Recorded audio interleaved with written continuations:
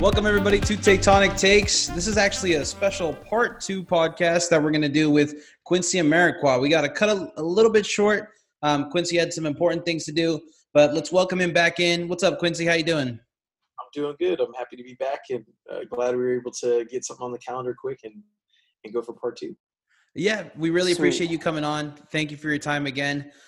We totally understand that you could not make the first part all the way just because of the Black Players for Change meeting that you had, and we appreciate all the things you do in that regard. Thank you. Awesome. Right. I appreciate it, guys. Yeah, and we do want to reiterate that Fabi and I, not just as members of this podcast, but just as soccer fans and people, that we completely support all these movements that are going on within the U.S. soccer system and in a greater scope involving bridging that gap that still exists in our society between people of color and everyone else, and making sure that we make important strides so that people do have the equality that we've been searching for so long. Awesome, man. No, I appreciate you guys saying that. And yeah, I think what's required is having conversations and being open to the idea that you might be wrong. So I think we talked about it a little bit in part 1, right? I really appreciate the work you guys are doing, and I think it's really important. And yeah, I'm happy to continue the conversation for part 2. So let's do it. All right. Well, we're going to get right back into it. We have a couple of fan questions throughout the podcast. So we'll go ahead and ask you those. And we also have some questions that we made. So we'll go ahead and ask you those as well.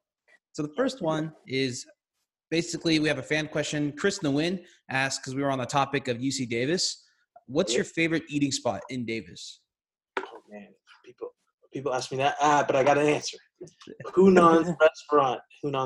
They have like a nice $5 lunch special that was bomb. It's like I feel like it was like a noodle chow mein, rice, like a meat, you get, what was it? It was honey. Now putting me on the spot. The sesame chicken was the one that I always went to. So it's like sesame chicken, steamed rice, but you could get fried rice as well too.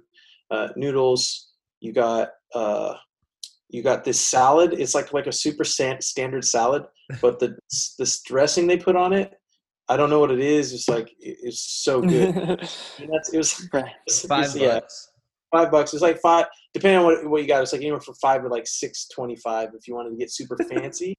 They had it was like a pecan walnut prawn. Yeah, like something like prawns or something like that. And then you got like a fried crab cheese wonton and tea and water. Wow. So yeah. I especially in college, like money was hard to come by. So when you could get when you could get a bunch of food bang for your buck, I always liked Hunan's restaurant there. Yeah, that's my go-to. Right, and especially as a student athlete, you have only so many hours of the day. You spend a lot of time at games and practice, in classes. You gotta get sleep as well. So having places to go to where you weren't spending a lot of money, it's something that all students can appreciate, but it does go undermentioned sometimes what student athletes go through. Yeah, I guess you don't. I guess the beauty of youth, right? Or the whole ignorance is bliss. When you don't know, and you're just surviving, which is basically what everybody's doing, right? You're trying to figure out how to survive. I guess when you get to the other side or far enough in the process and you can look back, right, you can also go like, yeah, man, there's a lot of stuff you have to learn and you have to manage and you have to get through. Yeah. And figure out how to make work. So having said that, those are also some of the most fun times. You know what I mean? That's Right. like figuring it out, not knowing. You don't know. You're young. You're enthusiastic. You're just like, all right, I got $5. Let's go. Or, Right. or I Right. have $0. How do I get 5? So Yeah. and then how do I pass my class, and how do I stay awake, but how do I keep a social life, how do I prepare for this? So yeah, Right. to your point, bringing back the memories, man. That's good. Yeah. For me, since I graduated UC Davis in 2017 and I finished my master's program at San Francisco State University at 2019, it doesn't feel too long ago just yet where I was living that college lifestyle, but it does really stick with you, and you learn a lot about yourself. You learn a lot, not just through your classes, of course, but in every part of life that you interact with, the people that you surround yourself with. It's an incredible experience. And to wrap up the food question for me personally, it's a three-way tie for me. When I was craving Mexican food, I loved Taqueria Guadalajara. When I was craving pizza, Woodstock's pizza was great. And Okay, yeah, that was a lot of people really loved Woodstock's pizza, and I was trying to think about it. I was like, on the spot, my go-to was the Hunans, but a lot of people really love Woodstock pizza. And then lastly, Open Rice Kitchen, just all sorts of Asian foods cravings were satisfied there for good prices. And I maybe had boba 3 or 4 times in my whole life before college, partially due to Open Rice Kitchen. I had boba at least a few times a month, sometimes multiple times a week in UC Davis. So. Yes, I didn't. I don't think I ever went there. I'm trying to think. The first time I had boba. That's what it's called, right? Boba? Yeah. Boba tea. The boba is technically the jelly thing inside the tea. The tea, right? Yeah. The tapioca ball, yeah. Mm-hmm. Yeah. I think the first time I had it with Aaron Flowers was, he's my friend, obviously. No. I was thinking teammate. I was going to say, oh, he was my teammate back in, but he wasn't my teammate. He was just my friend. We were both exercise bio majors doing pre-med when we were at Davis. Oh, wow. So we spent a bunch of time together, obviously. And we also, we started our production company. We were music producers in college as well, too. So Q&A Productions. So shout out to Aaron on that. All right. We recently brought back some of our produced music and put it in some of the content that we're posting on the BPC stuff, because we need to have free music. Yeah. Well, I mean, I own it. So there you go. Yeah. Put that on. So shout out Aaron. We went to Hunan's plenty of times in college. But I think that was the first time I ever tried boba. And then I lost touch with boba for a long period of time. But then I ended up having boba again when I was back in San Jose, my second stint. Because oh, wow. Right. Aaron was working for Kaiser, so he's a podiatrist now. Or he's not in San Jose now, but when the second time I came back, he was doing his, what was he doing? He was doing his residency. Okay. Around, what was that, 2017, 16, 17, 18. And then I got reintroduced to boba again. So, see, there you guys are tapping. Connections. Well, I mean, at least now where you in college, you were a music producer. At least you can use that audio engineering to make your podcast, right? And to do things like that, make content. So there's a lot of skill sets and stuff that I learned while in college, learning to survive, and just because it was just fun and I was having fun with my friends. Right. Okay, fun story. Speaking of that, like I said, my goal has always been to be the greatest teammate of all time, but it's been whatever industry or thing that I'm a part of, right? And I'm in. And I think what I'm extremely good at is the same thing that I'm extremely bad at, which is seeing unlimited potential in everybody I'm looking at, right? So that's great because it's like, yes, we can do it. We're gonna create Apple. We're gonna create Amazon, right? Doesn't matter. We can do it. But it's also like, that's a huge weakness as well too, because like, okay, we're everyone always all the time, so like totally understand. Yeah, that's been where I'm at. But the reason why I say that is in college, Aaron not only had but has a very talented ear, and I could see that he was really good at music, and we would sample songs. A lot of songs that we were sampling and beats and music that we were making ended up becoming like songs that were sampled by major producers several years later, and we'd hear them on the radio. So we'd be talking about it and be like, oh, remember when we sampled that song like 10 years ago, 11 years ago? But I was basically, and I wonder if he remembers the conversation. I basically told him, I said, hey, listen, I think you're amazing at this, and if we do this for like 10 years, we're going to make it. So I'll just quit. I'll quit right now, and I'll support you in your music career if you make the decision right now. I'm on board, bro. I believe in you. We can do it. That's so awesome. we were doing all that, but we were doing, you know what I mean, pre-med, and basically the practical decisions. Like, listen, we didn't get to Davis and going for medical school. You know what I mean? Yeah. Doing pre-med to go become doctors, to drop out and become music producers. Yeah. So like, we kind of tabled it, and we just have fun and do that. And the thought and idea was like, all right, well, once we're done and we have that, we can always come back. So now this is my way of looping him back in on that and seeing if I can bring those memories out of him. Yeah. You know, make him want to get back into the music production game, because that would be fun, man. Yeah, I mean, I'm at the part of my career where I'm like, hey, let's do it. Let's go. I get to have fun now. I myself was a music producer, so it's easier to do the audio engineering for this podcast because I already it's like clockwork. So that's what do you use? What with DAW? Sorry? What DAW? I used Mixcraft. Mixcraft. Oh, okay. Wait, were you on Fruity Loops, FL Studios? Oh, we started on FL Studios, and then okay, again, tapping in, right? Yeah. Last time I made a beat, right? That was when I was in Colorado. I would do that for fun in my time. Audacity a little bit, but that was just to mess with samples and stuff. Yeah. Then Ableton. It's Ableton, right? Live. Yep. Ableton. That one, yes, I like that one the most. I got pretty heavy into that one, and then you got all the kits and all the plugins that you can buy. Like, and then trying to justify spending like hundreds, sometimes $1,000 on like on these studios. Yeah. Contemplating downloading them illegally off of like torrent, but not wanting to get like a virus. And right. Yeah. All right. All right.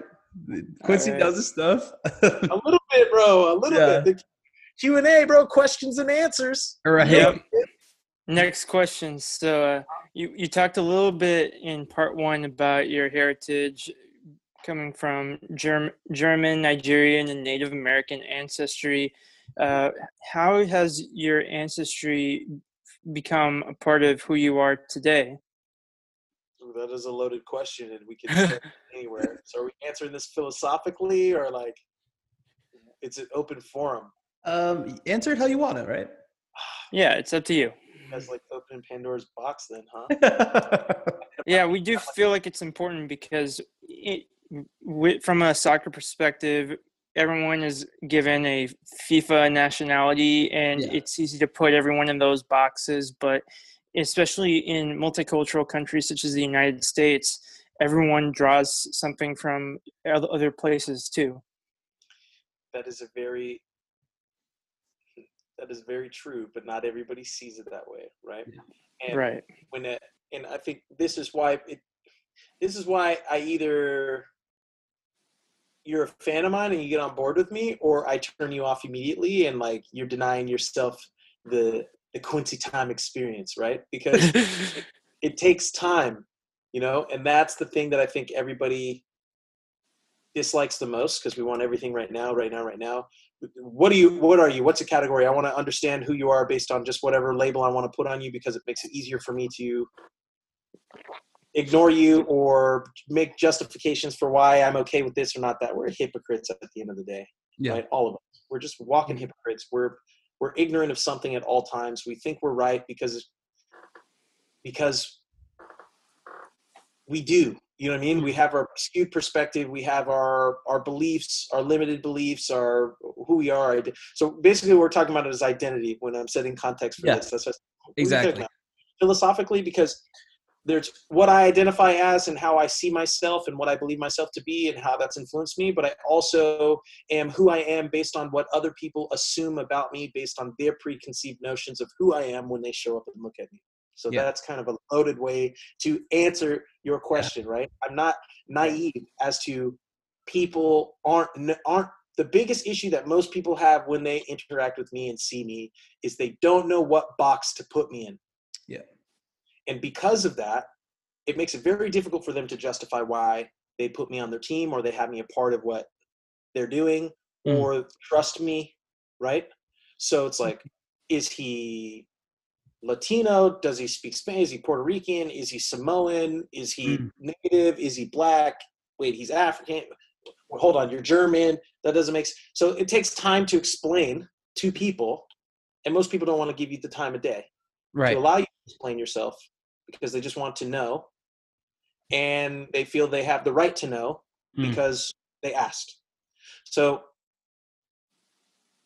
I had to learn to survive understanding that from where I came from. And most people don't understand that, which is why they don't understand how difficult they make it for people who don't look like them or come from where they come from to be successful or to get opportunities or to have that access to equity, you know, and the equality that everyone says and puts on a bumper sticker. But when you talk about the process of what it takes to make something equitable, most people don't have the time, the will, the energy, the passion to put the work to make that happen. Because it's way easier to just put the bumper sticker up than it is to create the entire infrastructure, systems and processes to create the factory, employ the people, create all the processes to get the materials, put them together, then package it up and ship it to your house so then you can peel it and put it on your car. Yeah. That's what people, so people say, oh, well, I bought it, I peeled it, and I put it on the car. And I'm like, the tens and thousands of human hours that went into getting to a point to where you just had to click a button, take a bumper sticker, put it on the car. Yeah. But you'll take all the credit for all the work because you put it on the bump. You put the bumper sticker. So, setting context, right? That is the thing that I believe is of most value and most important in terms of saying I can see both sides. I understand why people don't want to do the work to make the bumper sticker. They just want to buy it and put it on the car and feel like they're doing something, right? Right. But there are the people that have to do all the work so that you can click the button and put the bumper sticker on. And if you're the person who did all the work to make it push button easy for someone to put the bumper sticker on, I can also see how those people become very bitter and unwilling to like compromise on anything because they're going like, those who didn't do that work can't understand what they sacrificed and what went into making it push button easy. Right? So I think that's very relevant and relative, because we're talking about relativity, a lot of stuff we're talking about here in outer space, right? To the point in time, I believe we are all going through in the human experience, right? We're trying to find a relative common thread. And I think the pandemic has humanized everybody because it's a common shared experience that we can all refer to now collectively. So I think it's like a paradigm shift of like humanity, consciousness, all that stuff. I think that what we're talking about in this as well too is very relative to in terms of, hey, how do you identify yourself and how is that manifested based on your history, right? Mm-hmm. So the label you're given is when you're born. So you're born into the world and you're told what your heritage is, or you're lied about what your heritage is and your history is, or you aren't told at all, right? So someone tells you it's accurate. No one tells you. I just went through the three things right there, right? So you guys are following what I'm talking about. Okay, so sorry. The main goal and point is like, but maybe you don't identify with what is there, or the world you're existing in doesn't make sense as to the story you've been told up to this point in time. So now maybe you're going into the world to do your own research to figure it out, or maybe you're doing no research because you don't care. Like everyone has their choice. Yeah. And all of our choices and decisions manifest themselves given enough amount of time into the world that surrounds us, right? Yeah. So again, the reason why before I answer the question, I set context for many, many things. Yeah. Because I understand that I don't, in this moment, know who will ever watch this, who will listen to this, right? And what their worldview is, what their experience is, where they come from, how they identify, how they've been treated, what they think of themselves, what they think of others up to this point in time, right?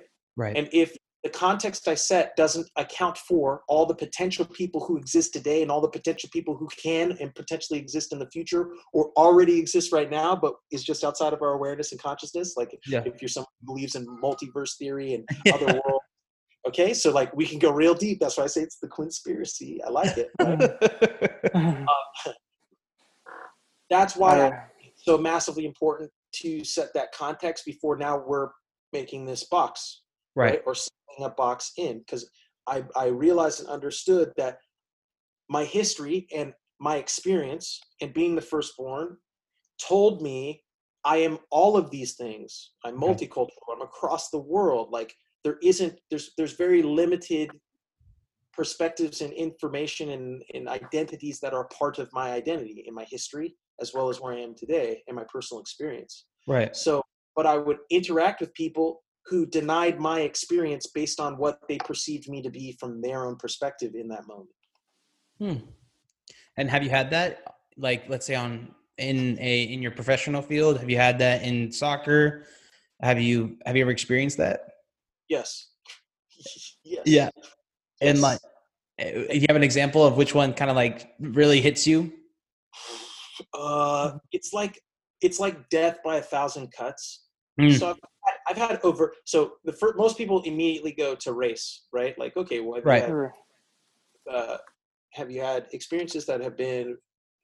Have you had negative experiences due to the fact, based on the color of your skin? Yes. Yeah. Yes. Right. But the main thing that I like to make sure I set context for as well, too, for the individual who believes that nothing has to do with race, because people exist who believe that, right? I say to that individual, look, I don't want race to be the reason why I don't have an opportunity, because that is something I cannot change. Right. So the last thing I want it to be, the one thing I don't want it to be is race. I want it to be, I'm not qualified. I'm not good enough. I haven't done enough work. I don't know enough things. I'm not intelligent enough. I'm not smiling at the right time. My tone isn't correct, right? These are all things I can work on. I can improve. I can change. I cannot change my complexion, right? I cannot do that. And then if we're talking about relatively in person yet, there isn't someone who's developed that technology, or they have, and I haven't found out about that yet, right? But on the internet, that is no longer a factor, right? So someone can create an avatar of themselves and operate, and that's what I think people of color have learned, because you go out in the actual world and everyone tells you that race has nothing to do with any of the reasons why they're treating you the way that you do, but there's just a lot of stuff that isn't adding up, and they're telling you you're wrong, so then you have to think you're crazy, you're doubting yourself, you're doing all this. But maybe I'm over here on the computer and I'm testing new ideas and I'm doing new things and I'm A/B split testing stuff, and when I have a black picture up, no responses, no nothing. When I put a white picture up, I get responses. You get what I'm saying? So like there's ways in which we can test and see these things, and you're going like, and again, to the individual who thinks race never has anything to do with it, or we're always using race to overcorrect, or all that kind of stuff, I'm saying, yeah, well, at the end of the day, I don't want that to be the case. Right. And then when I say death by a million cuts, most individuals understand that race is a huge issue, one that you either avoid talking about, which proves the point of it being an issue, and it's a problem, or one that you don't think is worth talking about, or you think, it's just small, it's just little things. And that's where I said it's death by 1,000 cuts. Because if most people don't think anything has to do with race ever, but the mass collection of people all believe that, and you're the one individual who has the microaggression, so you've heard microaggressions and micro experience from every single person in your experience over time, in that system, relative to the people here, there is no racism, or there is no discrimination, there is no, but relative to me and my individual experience, my whole experience has been denying of access to things that I see of abundance around me, that my peers have access to, but there's no pathway for me. But the people who are looking at it tell me, well, no, it's because, you don't understand, or you're too emotional, you're too this, you're too aggressive, you don't have enough person. Okay, so my aggression is okay on the field at the right times, but not in the right direction. Not if the ref is mad at this person at this time. Okay, I can speak up, but not unless someone who doesn't look like me gives me permission to speak first. But if nobody else recognizes that or knows that, then relative to me, I can't have a conversation with somebody because they can't see my experience. Right. So I say all that to further say that these conversations and giving me this opportunity to speak and to share and to be open, right? During a time where people, for the first time in my experience, have ever been open to receiving this message and considering that they might be wrong. Yeah. Is why I'm so grateful. I think like what you guys are doing is massive. I think it's amazing. Right. Yeah. Yeah, no. And I really appreciate it. And Thank you. I just don't, I understand why people don't understand why this is such a big deal and why it's so important to some people, because it's going like, it hasn't been your experience. Right. And unless you think all the people complaining came together and are having private conversations and meetings and have been for 50 years with outside of your awareness, strategically talking about lying to you about an experience that we're having that you can't see, at what point in time does it not sound we're not the crazy ones? You get what I'm saying? So again, it's relativity. I think that this is just the time where we're all coming to that collective understanding as humans. So that is my answer to your question as to how you know what I mean? Like how it impacted me and influenced me. It's done so in such a manner that for me, I believe it is extremely important to set context for everything that we're doing and what we're talking about here, understanding the access that everyone has to take video content, audio content, and chop it down and chop it up, chop and screw it, and make it sound and look like whatever you want. Right. Like at all of this, you can take everything that I'm saying out of context and make me look like the worst human being ever. Yeah. Or you can make me look like the best. Right? Definitely. Yeah, and I guess that's the point that I'm trying to make. Like, we're all of it. I'm a horrible person sometimes. I'm an amazing person sometimes. And like, that's human. That's human nature. That's where we are. And if you catch me at the wrong time in the wrong place, it's just one sliver of experience. And if you're making your full and complete decision as to who that person is and every other person who might kind of look like them to you for the rest of your life, like that's where I'm going like, hey, that's where it's not equitable. That's where it's not fair. It's saying like, hey, relatively speaking here, you're not giving enough opportunities to prove yourself wrong, to be so certain about what you think of the person across from you who you've invested zero time in. Right. And yeah, so love this, man. This is great. Yeah. I'm 100% sure that all of our viewers our listeners are gonna love this, because we brought this up in a couple of our podcasts, so this is just perfect as well. And we appreciate you talking and so in depth. That's perfect for everybody to understand that doesn't understand. So we appreciate that. All right. So we got another question for you. So growing up, you probably watched a lot of soccer. You followed the different leagues to various extents. Which leagues / clubs did you follow and support growing up prior to your professional career?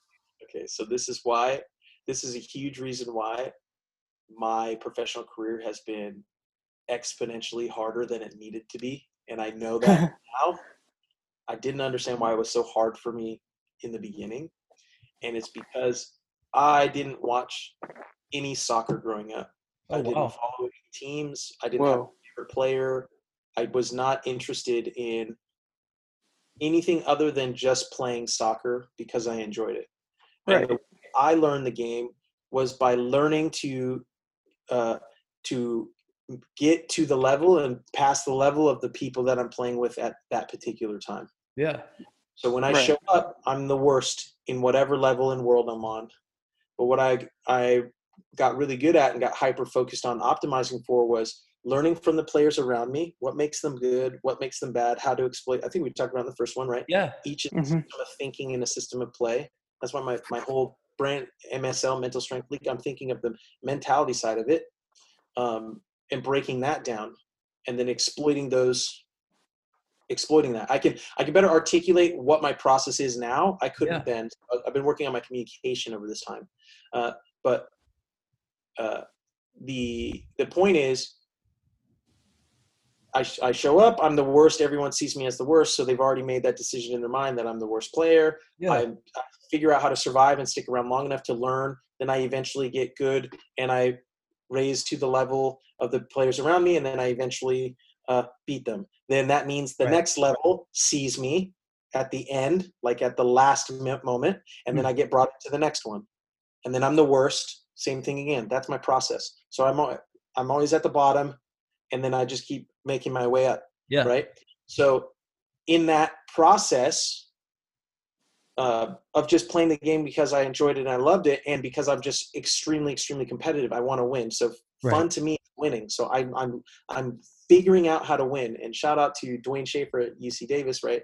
The thing that he would always say in college that resonated very much with me is learn to win, right? Learn to win. Like most people, that's not the way to play. It's not the beautiful game, tiki-taka, this, that, and the other. The name of the game is put the ball in that net more times than you put it in mine. Right. I don't care if you score 15 goals on me if I score 16. And I don't care if I only score 1 goal. And the game is ugly and, oh, you guys don't like it. I win. Right? So if I think you can tiki-taka me, then no. We're not playing that game. I'm messing that up. We're not playing that game today. We're playing the game that I know we can win today. Okay. You're weak mentally? Great. We're playing the mental strong game today. You can't hang physically? Okay, great. It's just a battle today. Oh, you're a forward. Yeah, I know I'm a forward, but no, I'm defending you today. You're the center back. I'm the forward. I'm defending you. No, because I know I'll disrupt you completely to the point. My outside midfielder is going to be able to cut in and shoot and bang a goal on you, and I'll have nothing to do with it. No one will see me. I won't be on the stat sheet, but I know and you know it's your fault. You're the reason why you lost today, and you're going to have to go home and you're going to think about it. Next time I play you, I'm going to ask you if you remember, and I already know the answer because I see it on your face. Yeah.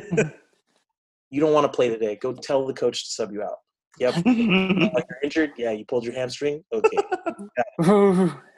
Okay? So that's the game, right? That's the game we're playing. So my point is, that was my process through the system. By the time I got to so background, I think I'd mentioned in the last one, right? I played high school soccer. I was on the JV team.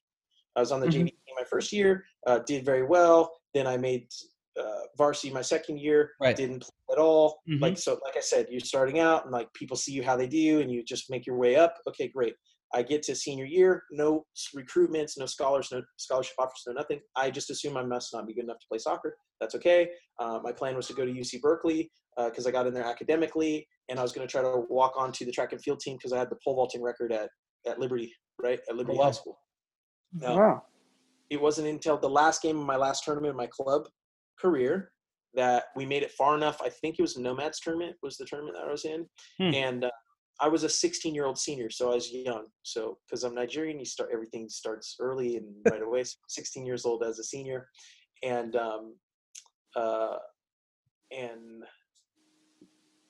we make it far enough in the tournament that we have a game at like 9:00 at night on Sunday. It's my last game, right? Yeah. And 2 coaches, one of which is Dwayne Schaefer, happened to be at that game, recruiting the next year out and watching the defenders on the other team. And in that game, I got seen and brought on a recruitment and offered a scholarship in that one game. And the Perfect Soccer brand, what we talk about when we wrote our first book, The Perfect Soccer Player Blueprint, with Ross LeBeau, his was the complete opposite. He did everything he needed to do. He had 25 recruitment offers when he's done. I did everything that you're not supposed to. I did it the way you're not supposed to, right? But I made it. So, like, I'm talking about how I was always at the bottom. I make my way up, and then at the very last moment, I kept up. Okay, so I go to Davis. I'm there those 4 years. By the time I get to my senior year, I have I think 15 goals my senior year. bicycle kick goal of the year, all that kind of stuff. And I eventually get invited to the combine, right? So that's the first time I ever thought of professional soccer and like watched it or even considered it. Wow. Right? It was when I was there, during that time. So now I'm coming into the pro soccer space and world. And I know it's kind of a long backstory to my point. That's fine.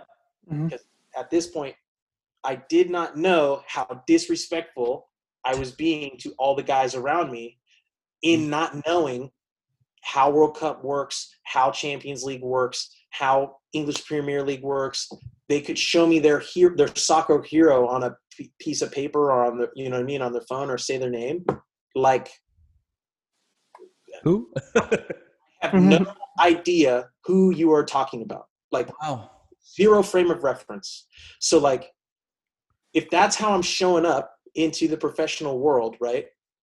No connection, no understanding of soccer culture, no person I'm looking to that I'm emulating, other than I'm talking about like, oh, but I know this kid I played with back in Bakersfield, California, Tony, amazing. They're like, what? You know what I mean? Like, no one I played with played beyond. No one I played club with went D1. I think one player of mine went D1. He came, Stephen Cunningham. He came for my club team to Davis, but nobody he played with at Davis made it pro, right?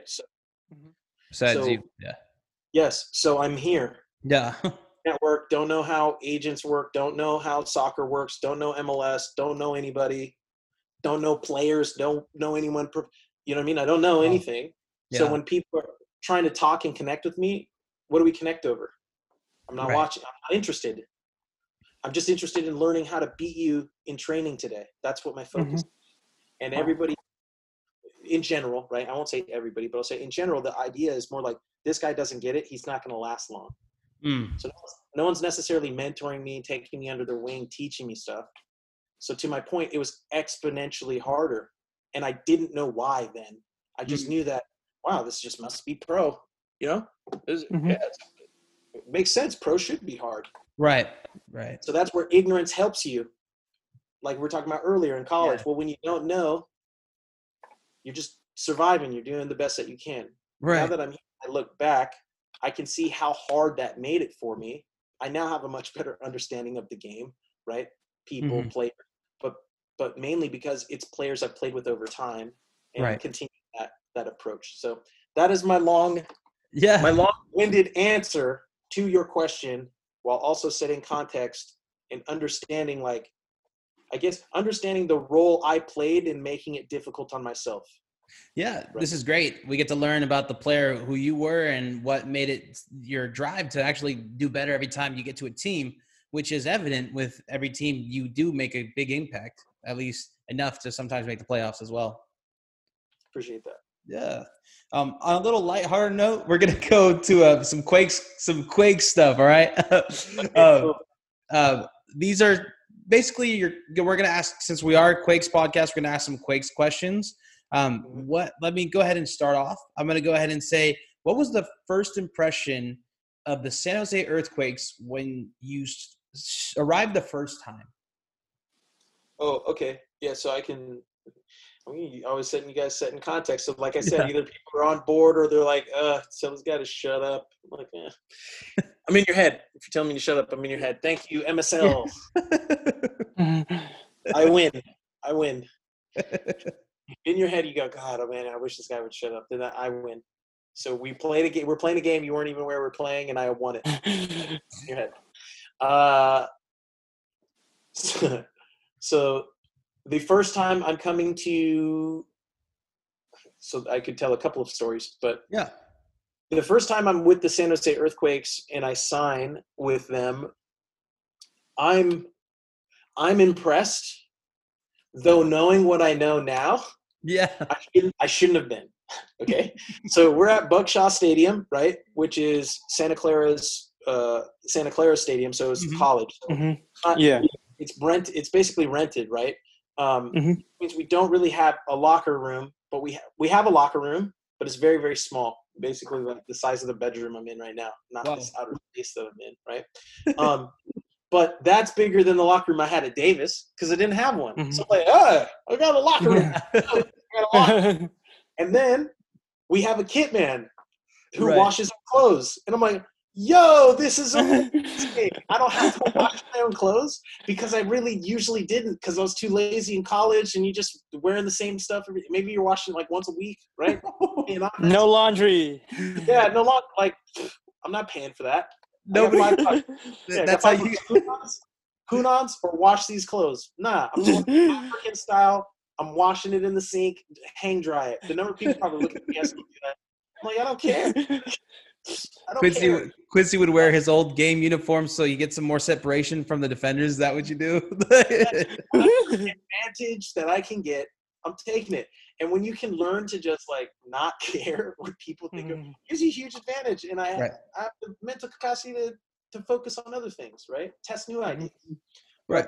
But, yeah, so I was looking at it like that. I was like, hey, this is pretty cool. I'm at Mariani's Inn, which is not the greatest of motel. It's basically like a Motel 6, like a mile, 2 miles up the street with not the most favorable people living in the place, but hey, it's affordable. Right. And it's close to the stadium, and I can just, I can take a nap, then I can drive back to Davis, and I can finish my classes and keep going to school. So for me, I was just like, yo, this is dope. I'm paid to play soccer. I'm figuring stuff out. Whatever. But I'd hear a lot of guys, moaning and complaining about this isn't good enough and that isn't good enough. And I'd be like, to me, I didn't understand why they were complaining about it. Right. This guy played in Europe and that guy played here and he made, X million dollars and all that. Okay, I get it. That makes sense. Like if you're used to that standard, but I'm like, the standard for me is always increasing. It's not a whole lot, but it's whatever. Like that's how I'm looking at it. Right. Right. So that was my overall like first impressions, just kind of like being a part of it. And then I'm just like, all right, the fans are dope. The atmosphere, it's just like, it's cool. Like at the end of the day, you're being paid to play. And I'm thinking like, yo, MLS is going to be huge, like NFL, MLB in 10 years. I'm thinking about building a business and owning an MLS team one day. And like, this is great because now these are things that I can improve when I own a club. That will give me an advantage over. I'm looking at it as data collection, experiences, learning. That's how I'm looking at it. And I don't fully understand why other guys are approaching it the way that they do. But I also have to recognize that, well, a lot of them have a lot more than me, so they must know something I don't know. So that goes into alignment where I'm saying, like, I don't think I know everything. So I believe I know everything, obviously, right? Like I believe I know a lot, and I believe I know I'm good at what I do. I believe in myself. But I also I believe I'm wrong about things, and I'm open to the idea that I could be wrong. So like I'm very confident. I believe I'm right. But the moment I have information, data to show me that I'm wrong, I'm like, all right, cool. I was wrong. I apologize, but now I'm right because I understand it, right? And that's something that most people love and hate about me because it's just like whatever. So there was that. Yeah, I can keep going on to other stuff, but that was my first.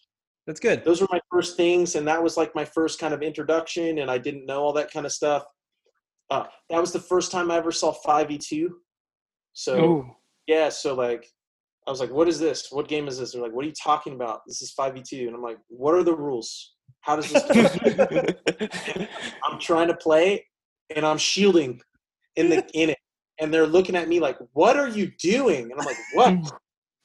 They're like, what? Why are you shielding? I'm like, because my touch wasn't good enough yet, right? Like I was trying to figure it out, but I was losing the ball and I kept going in the middle, and I'm like, yo, I'm good at shielding. Fine, here, I'm shielding. The guy in the middle can't get the ball. You kick it this way. Cool. Like, what do you do? I'm like, I'm a target forward. What's this game? I don't know. And I'm like, I'm sick of going in the middle. No. I'm done. So that gives you context as to where Definitely. brand new, and I'm just massive shift. Oh, so much. I remember one of the very first training sessions. We're playing like 11v11, right?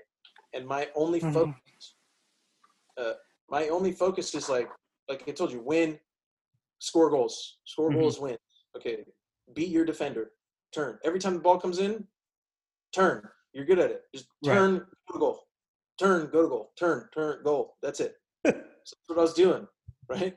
So there, and Yallop goes, Quincy, lay it off for the midfielder so he can join.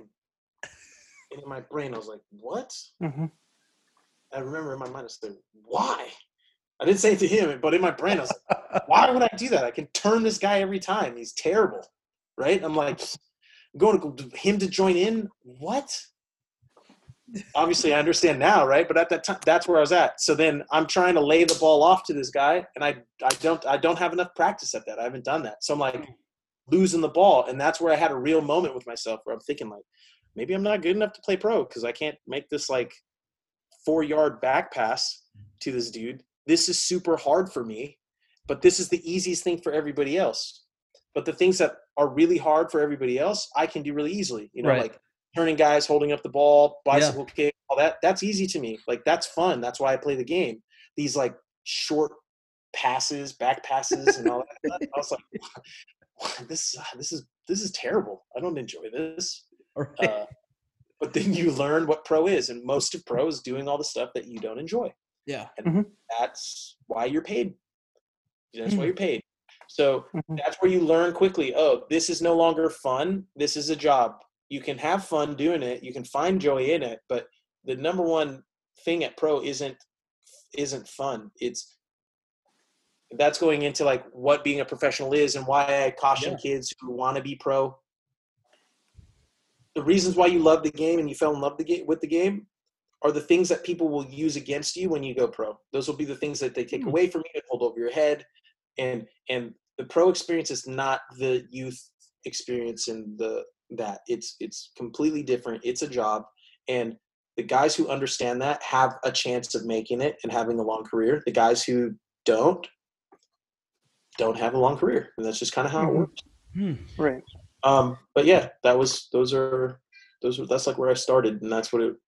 So hopefully, most players probably are starting farther along than I was, even when they're hearing like, wait, hold on, you made it 11 plus years in MLS, and you're still playing, and you didn't know what 5v2 was, and you couldn't make a 4-yard back pass. I'm like, yep. Everyone thought, and you didn't know any pros, and you didn't know any players, and you didn't know how negotiations work. You didn't know agents. You didn't know World Cup. You didn't know nothing. None. Correct. Didn't know anything. None of it. Okay. You're still here, and that's the mentality and mindset, and that's what I've been teaching and sharing with everybody along the way. It takes time to learn, or at least you got to listen to me for a little bit. But definitely. Yeah. So. Yeah. So, what was your favorite goal you scored while playing for the San Jose Earthquakes? For the Earthquakes, I'd have to say the chip goal. Yeah, I was nice. there. Oh, yeah, there you go. Yeah, it's Portland. That was fun. I'll give you the backstory on that one, right? Yeah. So we're playing.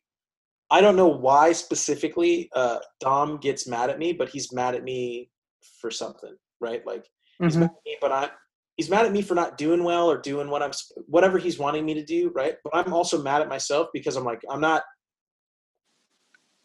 I think the one thing that gets most frustrating as a player is like for the most part, when you messed up. The coach like calling you out for it and saying that doesn't necessarily help you, but I do understand why coaches do it, right? So like I messed up. I don't know what it was I did wrong or whatever it was, but Dom got pissed off at me and had some choice words for me about what he said, but I wasn't in the mood and I wasn't having it. And I basically I said something to the effect of like, leave me alone or yeah. I'm trying to think of specifically what I said. It was very like dismissive and it wasn't respectful, right? But that's what I felt the energy coming to me. Like, what are you doing? And I was like, leave me alone, be quiet, right?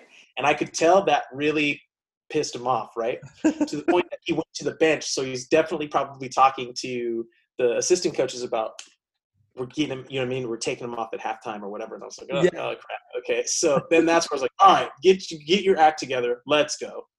And then I went and picked up that ball at midfield, brought that, went up out there, and then chipped it and scored. And then I could see Dom just going at halftime when it's walking off. He was like, "Oh, geez, okay." Well, I was like, "All right, cool. I'm not coming off." So I did something good not to do that. So no, that was that was fun. That would be, yeah, that goal would be the one that stands out most. We had a fan question. I apologize, I'm forgetting the name right now, but they wanted to know: were you aiming for the net? Is that a for sure shot that you knew you were going to make? Yes, the moment that like most pros and players will tell you, like you get into the zone, from time to time, and some players can stay in the zone for a lot longer, right?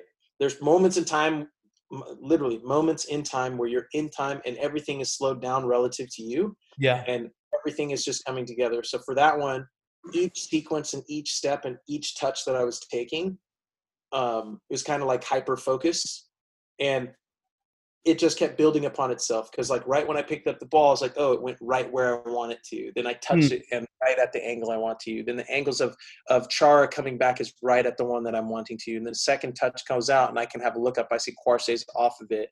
Then I'm looking at it at the angle. I'm saying, okay, I can go for that corner, right? And then when you're coming up and hitting it, right when I hit it, I immediately, that's why I started running off to the side, because I was like, that's exactly where I wanted to put it. I'm leaning because I'm going like, don't you dare get a finger to that, and it hits the post, and it's like, oh, the goal that almost was, and right, slapping his fingers at it and just misses it and smacks it in net. I'm just like, yep, let's go, let's go. Yeah, that was a good one. So that one, yes. Trying to think of. That was probably one of the, I want to say, top 5 goals in Quakes history. I mean, just on pure kind of skill. I think that one I'm not sure if it even won goal of the year, because Atlanta was just stuffing the vote, right? That's the problem. Atlanta just stuffing. Yeah, well, didn't even win goal of the week. I think it won goal. It didn't win goal of the week in MLS. You want to talk about the U.S. system? Yeah, that didn't even win goal of the week, let alone goal of the year. But that was goal of the week and the month on all the international soccer channels across the world. So, wow, it's because they're fan votes, right? So I mean, I think maybe Atlanta just made it a tap in win for their own player, like Adam Yon tap in or something. Yeah, I don't remember who won that. Who won the weekly one specifically? Yeah. I know the Colorado Rapids dude. Is he lefty? I forgot his name. He was a DP. He scored like a free kick goal. Oh, it's leaving my mind, but I think that year. Okay, so you're saying that one possibly could have won goal of the week. Well, no, I'm saying that one, I know that one won goal of the year. Oh, the year. Oh, Kellen Acosta? No. No. I know. I do remember that. His name. All right. For the clip in the part 1, we put the goal that you had for the Cali Classico. Was that a nice goal that you had? Which one was that one? Where you turned and then you hit the ball in the left corner against the Galaxy. I think it was in Carson. Oh, that was Gerrard's. Yeah, right? Yeah. Exactly. Gerrard, was it Steve Gerrard or was it Lampard? It was Gerrard's game against you. Okay, yeah. So that was his inaugural game or whatever with LA, right? Exactly. That's exactly it. Game. Yeah, no, I like that. Assist from Sana Nayasi, and then the other one, Matai was gonna try to take that shot, and I told him to leave it, and then the second one. Yeah, those were fun. Like, scoring goals, man. Like playing. I enjoy that, but I think what I liked most was the backheel Meg on Robbie Rogers in that game. So so a bunch of I remember all the little times where I'm megging people. I probably remember anything else. Oh yeah. Yeah, I guess the main thing is no one gives me any credit for any of my skills or anything like that. So no one's talking about they box you in. Yeah, bro. He's just a hard worker and athletic. I'm like, okay, yeah, that's it. Whatever. As long as you guys give me an opportunity and a chance, fine. Just ignore all the other stuff that I'm doing, right? Okay, cool. But yeah, those are the ones that I remember, and I always like shouting out the make. I made Piatti. Love you, Piatti. Yeah, bro. Make this man was so juiced. The smile on my face when that happened. That was when I was with Montreal. Yeah. Went straight up to the top of the office and went to the video guy, and that day he had the camera facing the other field by mistake. So, Oh no. Yeah, so that's why I'm always hitting up like Daniel. Oh man, all the guys in Montreal, and I'm just like, hey, never forget, bro. That's why I as well too. Right. Did anybody on the field when you did the chip? Did anybody be like, "Oh my god!" Like any of the players that you, Chara or anybody, say like, yeah, well, most of them were just like, you have to, just like Hurtado's goal, right? Yeah. Like even when it's scored against you, you just kind of got to go like, when he's running by you, go like, that was pretty decent, bro. That was pretty sick. Like that was pretty sick. Like that was a good one. That was good. Yeah, I mean that was for sure the best goal I've ever seen live. I mean, you got me as a fan, that's for sure. Hey, I like that. We went crazy. I was like, I couldn't even believe you shot that. I was like, what? All right. Hey, you gotta take risks, man. Yeah, exactly. Try it. Like whatever. It's the worst thing that happens. I miss it, and then what? Everyone forgets. Right. Right. But it probably influenced you a bit that you kind of knew you might have been coming off at halftime anyway, right? Yeah. Typically, like when it's like dialed in, like, ooh, okay, let's go. You know what I mean? Like, let's show why you're here. Right. Right. Like I like pressure. I think a lot of people don't like pressure. Like, I need it, to be honest. Like that's what I really understand about myself and know about me. Like I'm almost like a masochist. I'm like creating difficult situations for myself on purpose. I know that's what I need to motivate me to do great things or to try things or to take risks or to do whatever, you know? Yeah. So like, the experience of a professional athlete is like, it's a roller coaster, and like the things that you learn about yourself and the things that motivate you and how you have to learn to motivate yourself once you've accomplished certain levels of success. Like that's what's most difficult about it. Most people go like, oh, you made it. You can relax and you can chill. And the problem is like, yeah, you made it. And becoming complacent means you will fall. Right. So now I'm like, okay, what motivated you to get you here isn't necessarily going to be enough to get you to the next place that you want to go. So constantly challenging yourself and like putting difficult things in front of you on purpose is necessary to get to a very, very high level. And I think most people aren't willing to do that. Fair enough.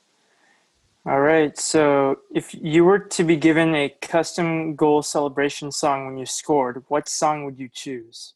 Oh, song? I thought you guys were going to say celebration dance, like in FIFA, like in EA. Oh, if you want to go with a dance instead or both, go for it. I like that one. That was. I'm working on getting the "I'm in Your Head" celebration in FIFA and a mental strength stat, because I think it's necessary. And theme song for when you score. Yeah, because. Then Russ's song. Russ's song "Rent Free." Oh, I like that song. Rent Free.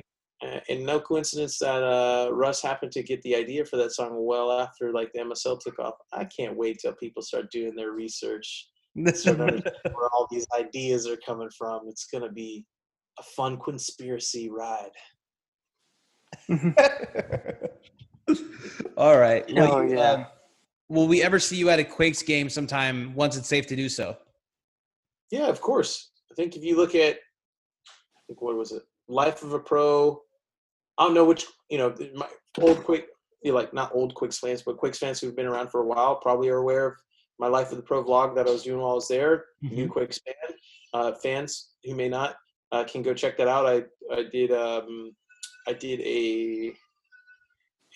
raffle and a fun giveaway at the Smoking Pig Barbecue across the street from the stadium. And then, like a raffle giveaway to do a fan experience at the game. Just awesome. When I was doing my rehab from recovery, I attended the game, so recorded that as well too. So yeah, I enjoy that. I like that stuff. So once it's safe to do so, and I'm in the San Jose area, I'm definitely awesome. Definitely run up and down. Yeah, we'll look forward to seeing you there. Hopefully. Will you yeah, I guess all the Quakes fans that see you, you wouldn't mind if they said what's up to you. I mean, Of course not. yeah. Come on. All right. All right, I'm gonna see. Sounds good. Be like, hey man, we talked on podcast. What's up, dude? I'd be like, as long as we'll take a picture and I'm in your head, Yeah. tag it so everyone can be aware and they can come join the MSL and have some fun. Then Sounds I'm down. All right.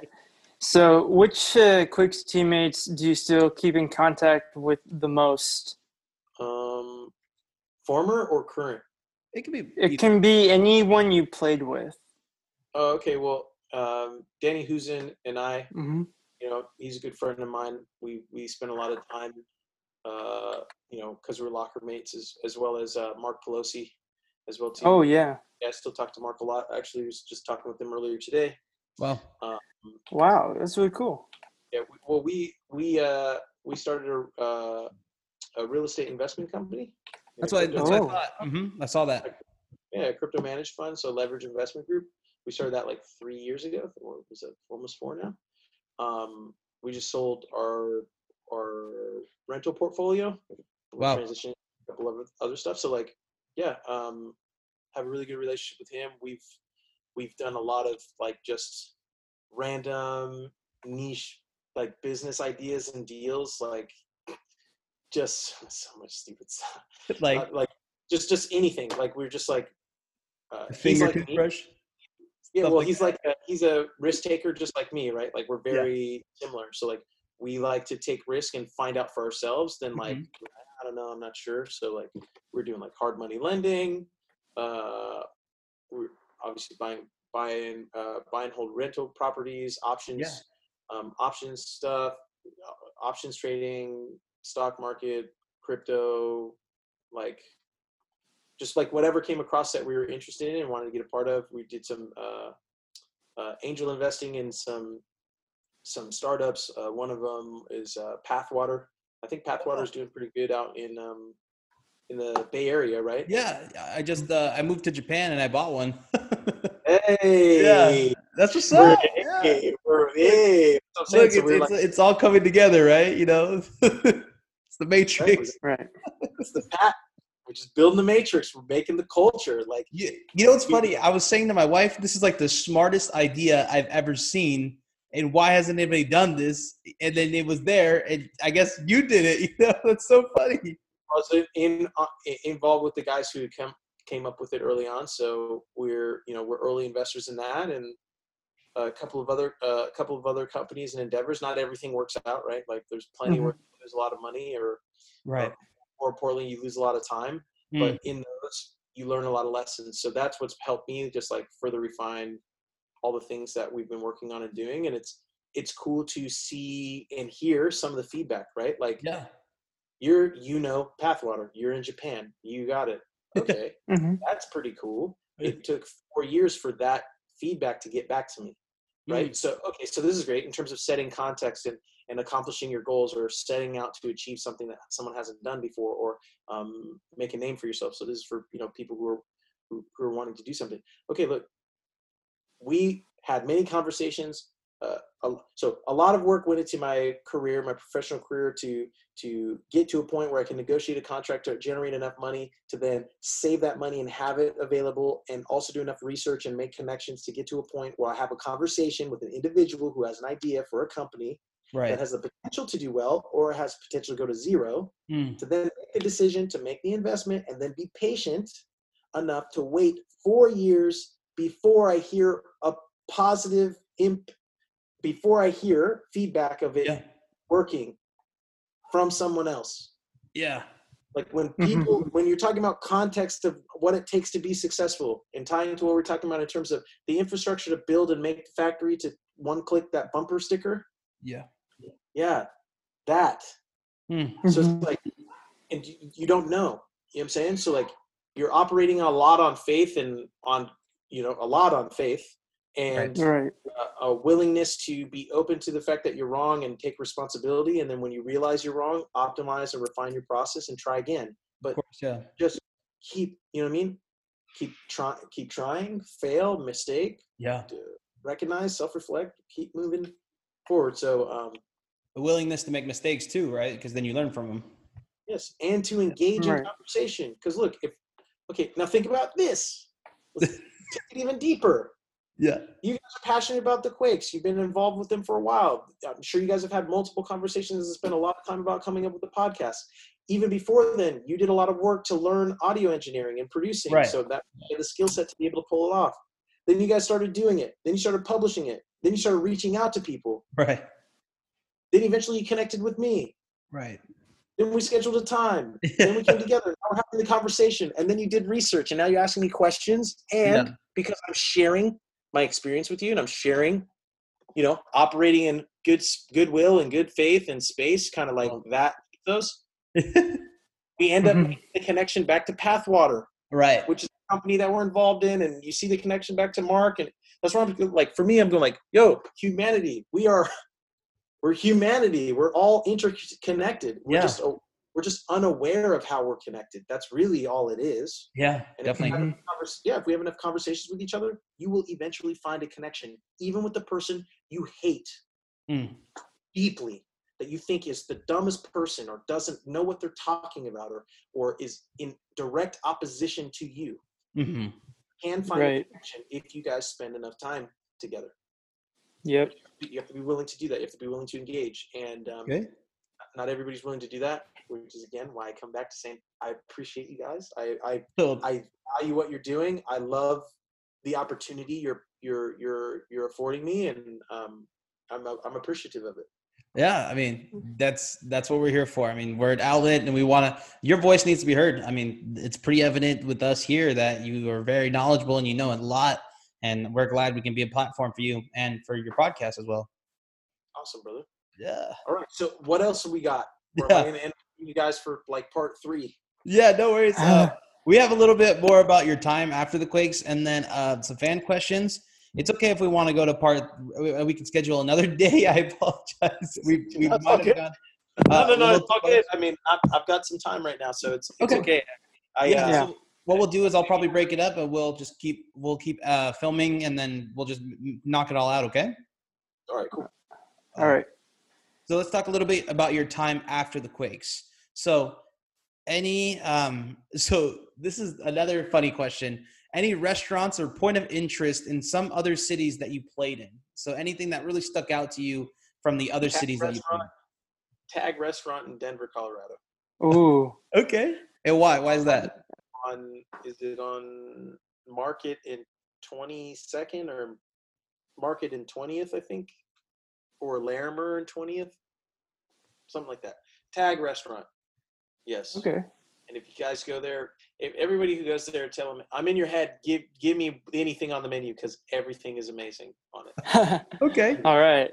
Yeah, Denver's definitely a place I want to go to. Okay, definitely check it out. Like, speaking of not knowing how to communicate properly to people at the time, I tried my hardest to convince, persuade, like sell my teammates and my roommates and guys there on buying the condominium that we're living in, or the one like 2 doors down from it, because I was just like, dude, Denver is a gem. Like, there's no way people won't want to end up coming here. And now when I went back, there's so much traffic. Like it's turned into a lot of people are there, like a lot, but still go to Tag Restaurant. Okay. And then I think down the street from it, I won't even say the other restaurants because that one 100%. That's the best. Not worth it. Yeah.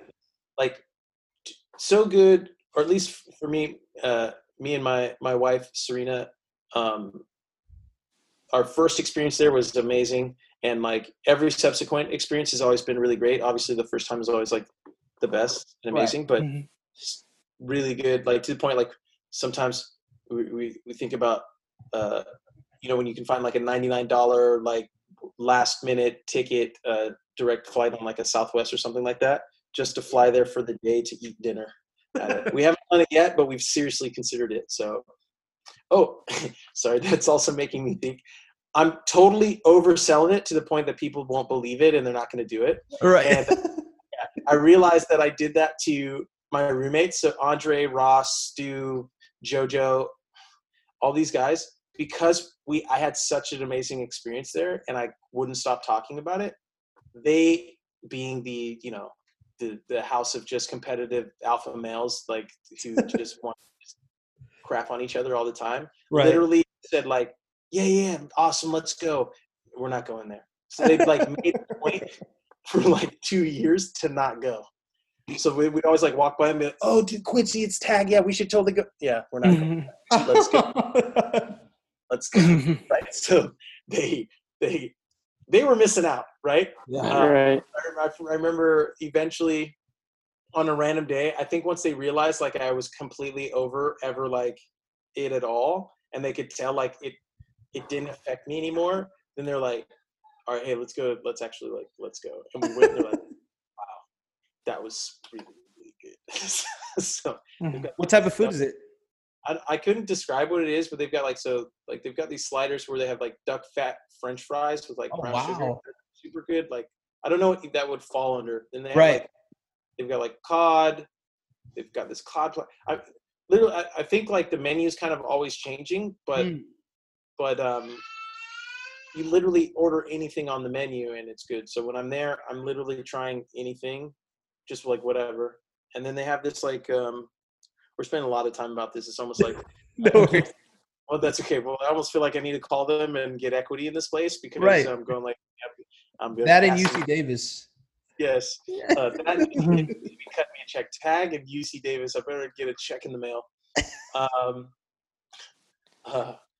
Have you thought about going back to UC Davis and like becoming like a alumni that's like involved, or basically in what capacity? Because you're one of the alumni probably to make it pro there, or maybe one of the only ones, right? Oh, you mean like with the team? Right. That's what I'm saying. Like to do what? To be a professor of mental strength. And stuff? You could. I mean, I would think more like come in to speak someday for the team, talk about like mental toughness, things like that. I like that. Yeah. I think good idea, Fabi. They need to come and cut that check. Bring me in, bro. Let's go. Yeah. Right.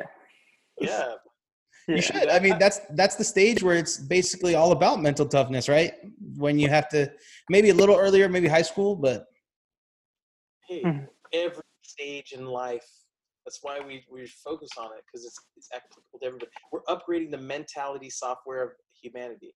One conversation at a time. That's why well, my main talk and what I do is the 3 S's of self-awareness talk.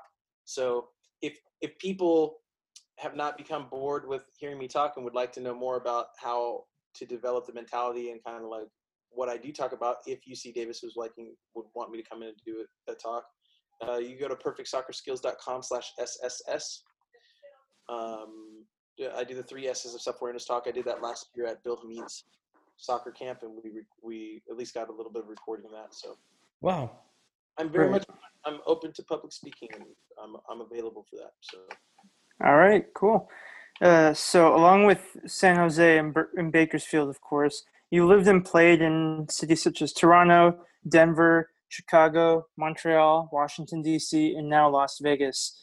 Do you have a favorite city or stadium that you enjoyed playing in, or favorite place to live? I always find something I love about every city that I'm in. And I also find something I absolutely hate, and it's not fun and enjoyable.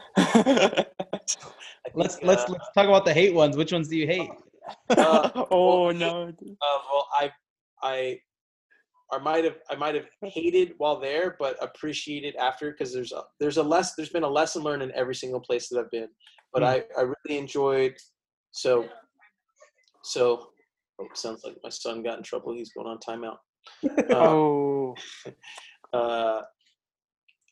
And it depends on like the time in life and who was there and the team and stuff. But I really enjoyed my time in Colorado. I really loved living in Colorado, especially at that time. It was affordable. You had access to everything. We could walk to like Rocky Stadium, even though I didn't necessarily like baseball. Going was cool, you know. Yeah. You could walk to Nuggets. We'd go and watch a lot of the Denver Nuggets games. Wow. You could walk, if you wanted, you could walk to the Broncos Stadium. Wow. You You had there's like a theme park that's right next to the Broncos Stadium that's downtown. You had the aquarium that was downtown. That's a lot of That stuff. was really cool. Like there's a whole bunch of stuff in Denver. I really enjoyed my time in Denver. You had Tag Restaurant, right? So that was dope. Then I really loved Chicago. Okay. I lived in Old Town for like a year and a half, and then I was in South Loop, and in Chicago. That's where I did Quincy time, which was awesome.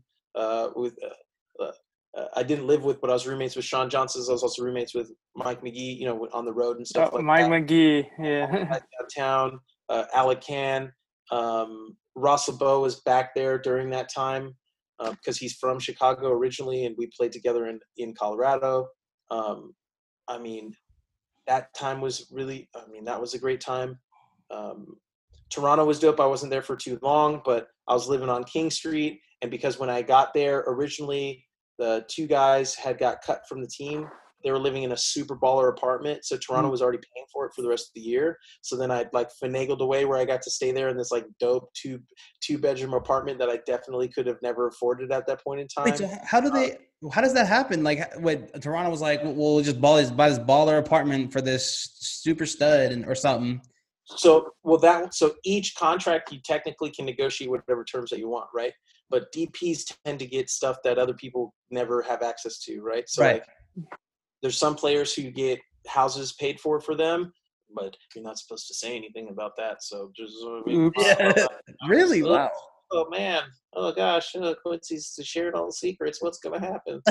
Wait, so okay, so that's what I'm saying. All contracts are negotiable, right? So everyone says there's rules, but everyone does whatever it is that they want to do until they get caught or don't get caught, or they do get caught and then they just say, well, it doesn't matter. Like, you know what I mean? LA Galaxy needs another DP. Oh, there's another DP. Yeah. Now we're up to 4 DPs. There's TAM, there's GAMP. Now there's extra reallocation money. Now there's extra. You know what I'm saying? Like, it's all made up stuff to justify whatever it is that they want to do. We'll give Chicharito this base salary of $200K, keep him under the DP line, but give him 20 houses in LA. All right. And we'll do a side deal with this other company. He's going to pay. You know what I'm saying? Like, whatever. Right. It is what it is. I'm not complaining about it. I'm just the main thing I'm saying, like, hey, what I talk about a lot is like, if you're going to complain about when things don't go well, then you also have to complain about, if you're always complaining about how things are unfair to your disadvantage, you also have to complain about when things are unfair to your advantage. Right. So I'm here saying like, hey, all of that, I'm not complaining because I happened to finagle my way into a really dope spot while I was in Toronto. Yeah. Right. So that was cool. Enjoyed my time there. Toronto really has had all the elements and stuff at that time and still do, right? Like stadium, fans, investment, in terms of, like money, like everything that you need to have a really well-run organization. Montreal, I really enjoyed my time there. Very family friendly. That's where my wife, my son, they loved it. It was awesome. Just the club provides housing for the players there, which was really cool. So that's awesome, right? The exchange rate is better. Oh, okay. So, right. So you're saving money there. Like other people aren't necessarily thinking about all the types of, you know what I mean? Like cost of living is a little bit lower, but also the money that you make per dollar is there. You might lose more money on taxes, but because you're an out-of-state resident, if you do your taxes appropriately, you can get some of that back the following year. Like these are all the little things that you learn, but most people, I'm sharing that because like maybe if you didn't know that, it can help you. I didn't know that. No. Yeah. Okay. So Toronto for that. New York, though I wasn't there that long, I was staying with Mehdi Bellucci at that time. Okay. For those 2 weeks, and I knew Mehdi from San Jose Earthquakes. Right. So Earthquakes player. And I really, really loved my experience at New York. Like I was only there for like 2.5 or 3 weeks, but I felt as though I was a part of that club for at least a year. Wow. Like the connections and the bond and that environment was really dope. I really enjoyed that. I was there. I was officially signed for like 1 day, but I probably have talked a lot of praise about the New York Red Bulls in terms of my experience there. Yeah. It was the class of the club, definitely. Yeah, at the time, or maybe more so just the guys in that locker room. Mm. I couldn't speak too much to the organization and stuff because I wasn't a part of the organization so long. But the kitmen and the locker room and the guys there at that time, it was dope. Now, when I was coming back the next time, my experience with them was very, very horrible and terrible. And I won't go into too much details on that, but that's where I say, like, you take it with a grain of salt. You know what I mean? Like, at the time, it was really good, and then when I came back, it was really bad. Well, I mean, we have time. Well, I think I told you guys in the last one, the reason why I went and signed with Toronto is because I spoke with Hans Baca. I was going to be the fourth, you know what I mean? Like the fourth there and the starter there. And the idea was, hey, my contract's up at the end of the year. I'll go play in Toronto. Then I'll come back and I'll just resign with New York. Right. And it made sense. The plan, I connected with the guys really well. It was really great. That's what I was telling you. I was like, everything was awesome. Then Paul Mariner, got released and became a broadcaster. I came back. Mike Pecky became the head coach, right? And Hans Baca had gotten fired, right? And then when I'm coming back the secondary time, some stuff was promised to me that was to get me there in the first place. Then that's what I'm saying. Like, it turns into all that kind of stuff. And now you're going like, okay, but you're also realizing like different people are at different stages in their experience. And right. So all learning lessons. So I'm going through basically every single place, right? San Jose wasn't on that list. Yeah, well, I'm coming back around to the second time on San Jose. Oh, okay. Through each one, because I said Chicago, but I was in Toronto. Then I'm thinking Montreal's closer. So now I'm going back over to the West Coast. Because the first time, you guys already heard, we weren't at the highest level or anything like that. We were training like a place on the other side. But to me, at that time, hey, it's amazing. Right. Everything's amazing. The second time I come back, I'm there towards the last 6 months of my contract, right? Mm-hmm. And I'm joining the Quakes for the last 17 games of the year. During that time, because you never know, right? You're out of contract. You're trying to play out that contract, and you're taking a risk in doing that. But I was betting on myself at that point in time, and I was living in the corner of Sana and Innocent's room. So shout out Sana Nayasi and Innocent Imagara, right? They lived on Santana Row, in a building on Santana Row. So they lived in like a 2-bedroom apartment. And there was maybe I'll find a picture of what my room was, but there was like a corner of the room about the size of a closet. And I put like a twin size bed on it. And that's awesome. Things up. And I just, that's how I was living. Saving money and playing for the Quakes for those last 17 games, and preparing for my postseason negotiations, because I was representing myself at the time.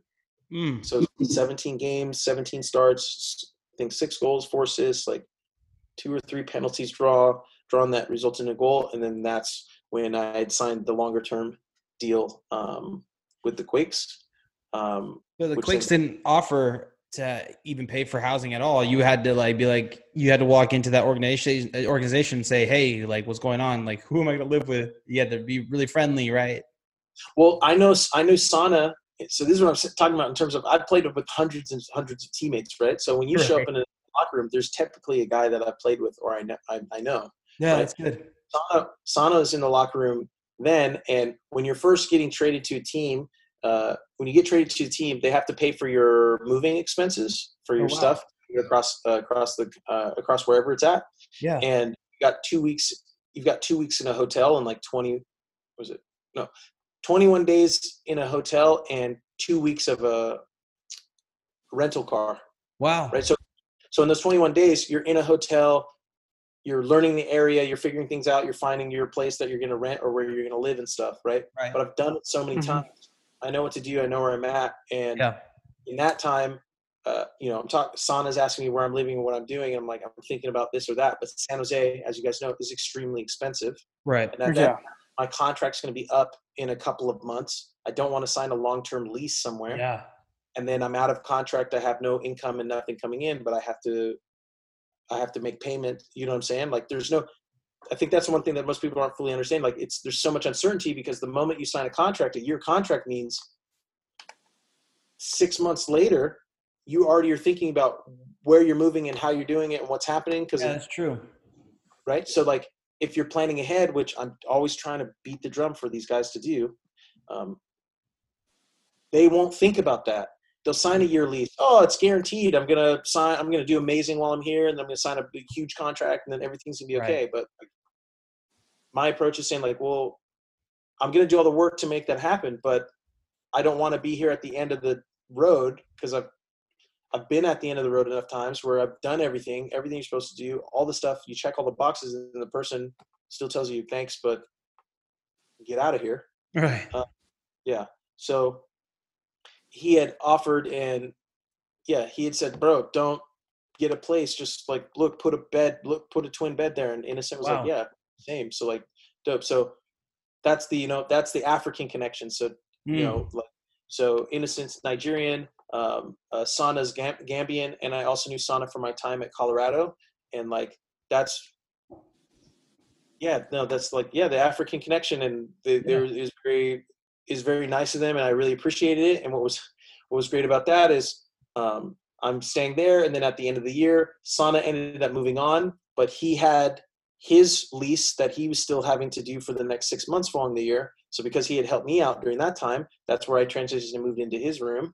Right. And then, covered his portion of rent until he figured out his next move. So like, you build connections, friends, sometimes you're high, sometimes you're low. It's, man, that's just what it is. So you lived with Innocent for the rest of your time at the Quakes? Sorry, I'm reading this. Yeah. So no worries. So you lived with Innocent for the rest of the time you were with the Quakes? So I was with Innocent until their lease was up. And then what? Yeah. Innocent ended up going back to Switzerland. His time here came up with every player for different reasons.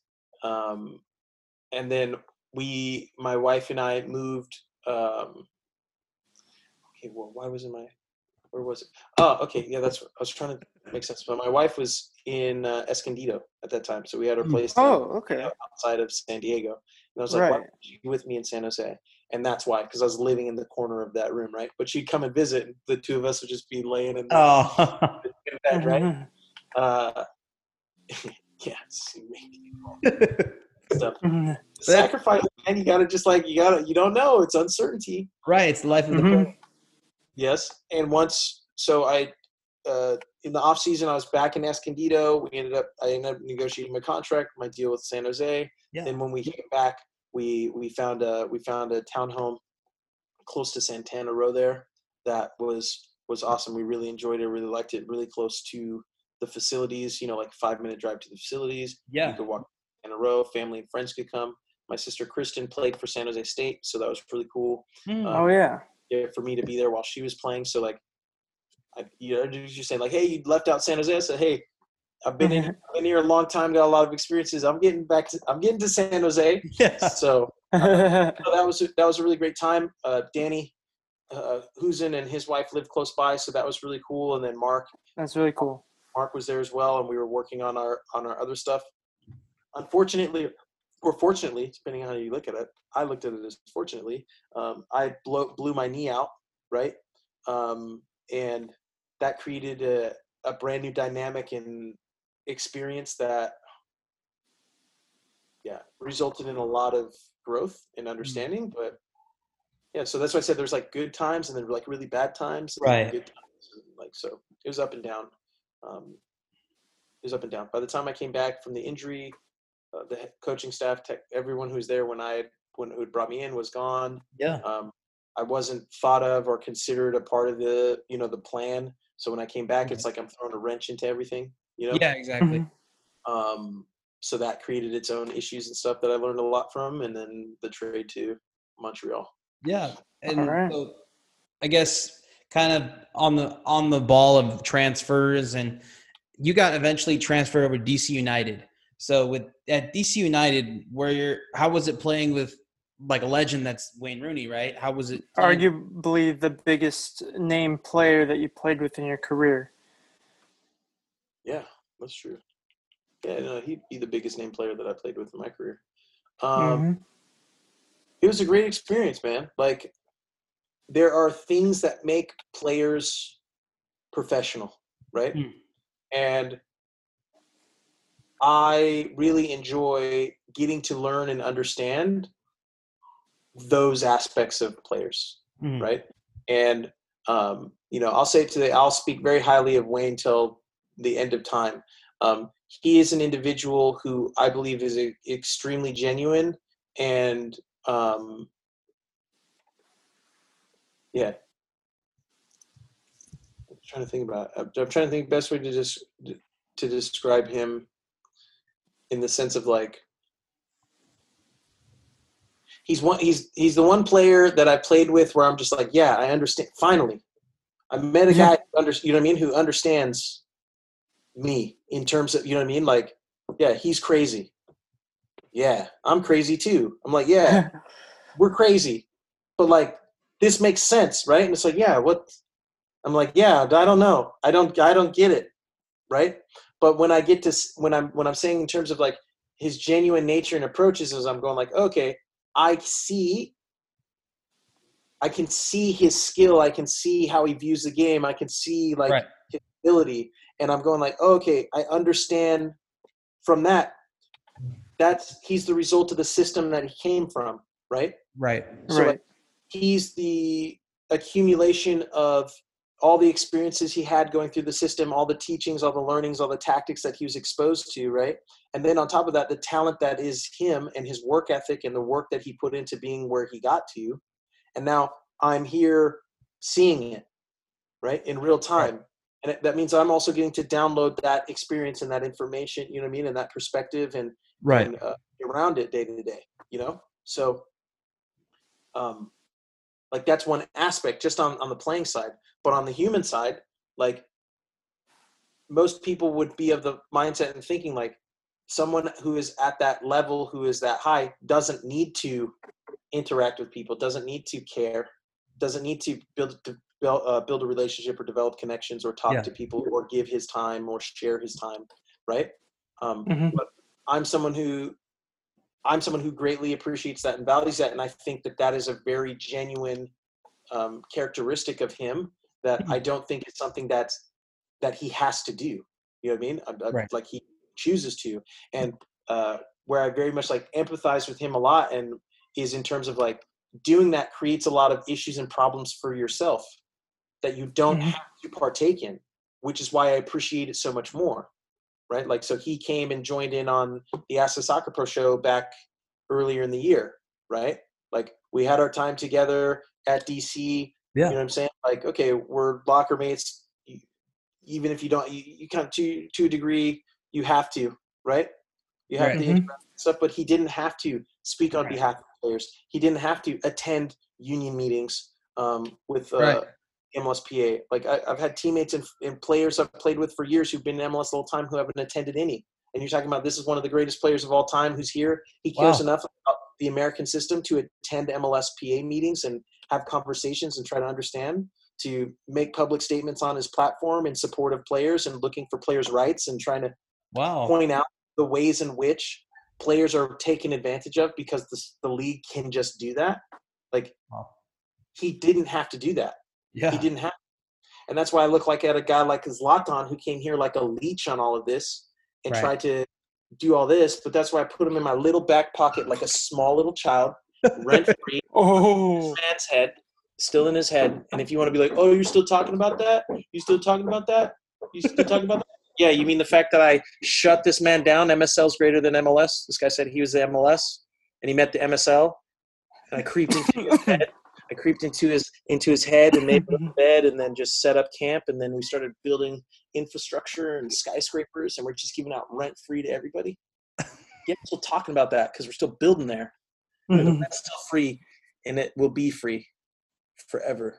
MSL, I'm in your head, and you know it. All right. 100% of the time, he's lost to me. So think about that. Think about that. Everyone says, "Oh, but he's beaten this, he's won this, and he's gone here, and he's done that." It's like, okay, so he's gone all those places, he's done all those things, right? Right. And then he went up against me and he lost. So that means I beat all of them. So what do I need to go? Oh, well, yeah. I mean, that's rock, paper, scissors. There we go. I win. There we go. But yeah. All right. So what was the question? What were we talking about? How it was like bring Wayne Rooney, but you explained it. It was very genuine. But that's what I'm saying. So like for me, that's how. And so sorry. So like kind of together for me. That's what I'm saying. That's how much I appreciate him and what he did, because he came and he invested in us. He saw how we were taken advantage of, and he didn't take advantage of the players. Right. Right. That kind of, I could see how that affected him. It makes it difficult and hard because you're seeing what it is. You're acknowledging it. Right. You're processing it. Right. Whereas the other spectrum is exploiting it and taking advantage and investing nothing, just being a leech, which is why I speak so highly of Wayne. And I'm in the head of Zlatan, and he's a small child in my back pocket. That's the spectrum of it. That's why I appreciate him, and I'll always speak highly of him until the end of time.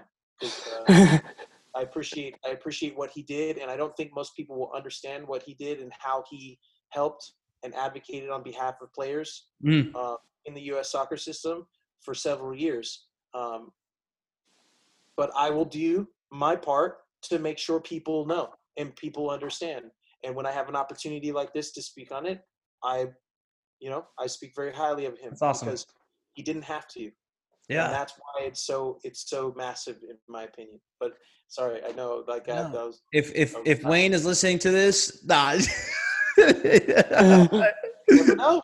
Yeah, I don't know how Zlatan is able to play in AC Milan in Italy when he's in your pocket, but I guess he can teleport. But anyway, that was a fun answer. Look, here's the deal, right?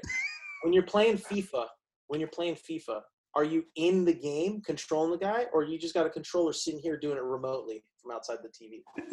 Oh. When you're up in outer space, you know what I mean? Yeah. Yeah. Controlling remotely via satellite, right? So I'm tapping into this man's brain. That's how I do it. But I appreciate that. That was a good question. That. No, thank you. All right. So the next question is, what did you most look forward to in your return with Las Vegas Lights FC? Other than obviously, like, you get to play more soccer, what was it about this particular experience that seemed promising to you? I think the approach of the owner. Like, he's not afraid. He's not afraid to have his brand of him and his team and what he's doing. And I wanted to see what that's about. Okay.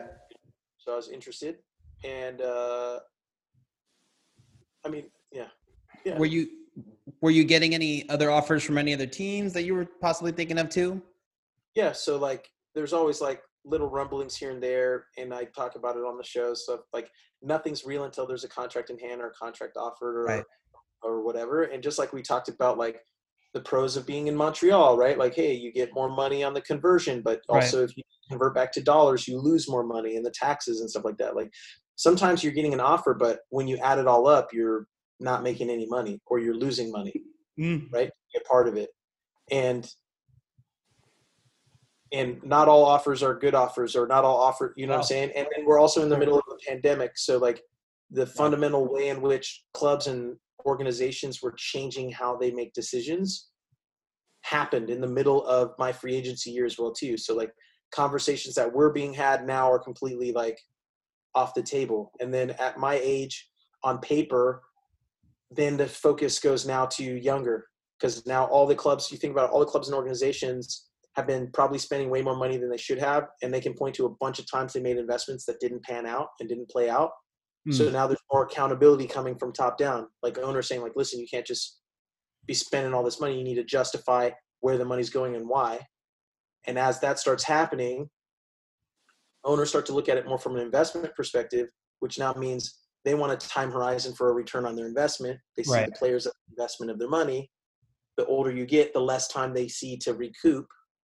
And if they're only looking at it a dollar perspective, players like me start to not be as valued.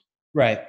But if you see that coming and you're predicting for that, then you can also prepare for that, knowing that they'll overcorrect, because that's usually what happens.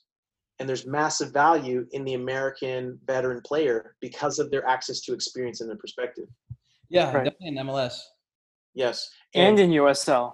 Correct. Yes, MLS and USL. And the more guys you squeeze out, because it's not affordable for them to play, they go into other industries, other paths of life, right? Mm-hmm. If you're noticing, or I don't know if people are noticing yet, when you're seeing like the 28s to 30s, especially at this time, 26, 27-year-olds to like 31, were like all retiring early. If you started noticing like, hey, there's a bunch of guys that are just retiring, right? Kind of before, like a Harry Shipp retired. Right. Who else retired in Houston? Like there's this, what was his name? I think anyway, my main point is guys see that there's no future, no path. So they're going like, spend 2 years, 3 years doing this, or cut my losses now and go put 2 or 3 years and have some more resume in another industry for post-career and stuff. Yeah. So I say all that to really say that just because they don't value it and they're not investing in it doesn't mean it's not valuable and vitally important and won't give you a massive advantage. But the thing is, you have to be available and ready when that time happens. Right. So you're outlasting your competition. Right. So when you ask me like, well, what did you see with this and where you at? I was like, well, I see an owner who's not afraid to try new things and not have to fit whatever predefined cookie cutter stuff that, the U.S. soccer system has decided is the only metric of success, the only metric of value, the only metric of, whatever. So, that's where I'm at. I really got a great experience, been here for a little while, and we'll see what comes of this or everything coming into next year. Perfect. Right. What do you think of the way that this USL season was organized? Essentially was an expanded version of what the MLS's back tournament attempted to do, where they split every team into 8 groups of 4 or 5 teams each, and then the top 2 from each group, like the World Cup, they advance to the playoffs, and then the playoffs have begun as normal as of last weekend. And do you think that the growth of USL could increase conversations surrounding promotion and relegation? Okay, I can't. You threw a whole bunch of stuff in there, making it seem like a simple question that you can answer in 30 seconds. But I understand what you're asking, and hopefully I try to make it more concise. I think it says an awful lot that USL was able to continue to play through a pandemic. Do I think it should have, being here and seeing where it's at? Like, right? Like, that's debatable, but I'll only say debatable because I haven't spent enough time to fully understand the history, the financials and all that kind of stuff, right? Like, yeah, I'd be speculating, and it's a guess because I couldn't honestly say. But what I can say is that USL, the level and standard of USL today is higher than the standard of MLS when I came back in 2009. Right. So wow. Okay. Yeah. So like when I'm here with the guys on the road, so it's kind of like coming full circle again, right? I'm going like, okay, I'm starting back over. Hey, I'm in the USL level. Here's all these guys, 20 to 24 years old, some 26, 27, haven't really made it or spent a year or 2 at the MLS level, but have been at the USL level. And then other guys who are just coming out of college and now like this is their first professional run at it. You're also seeing what they're complaining about, what they think the standard should be or is or isn't, and what should work and doesn't and how, right?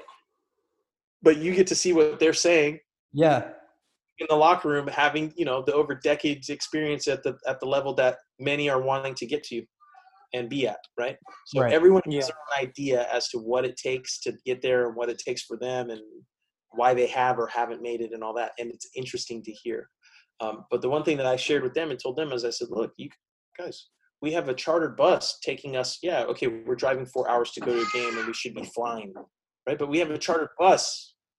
Like we're driving vans, and we had to drive the vans ourselves when we were starting. Yeah. You know, so like there's very high quality food that is being given, and you're also saying we're in the middle of a pandemic, and this is the standard.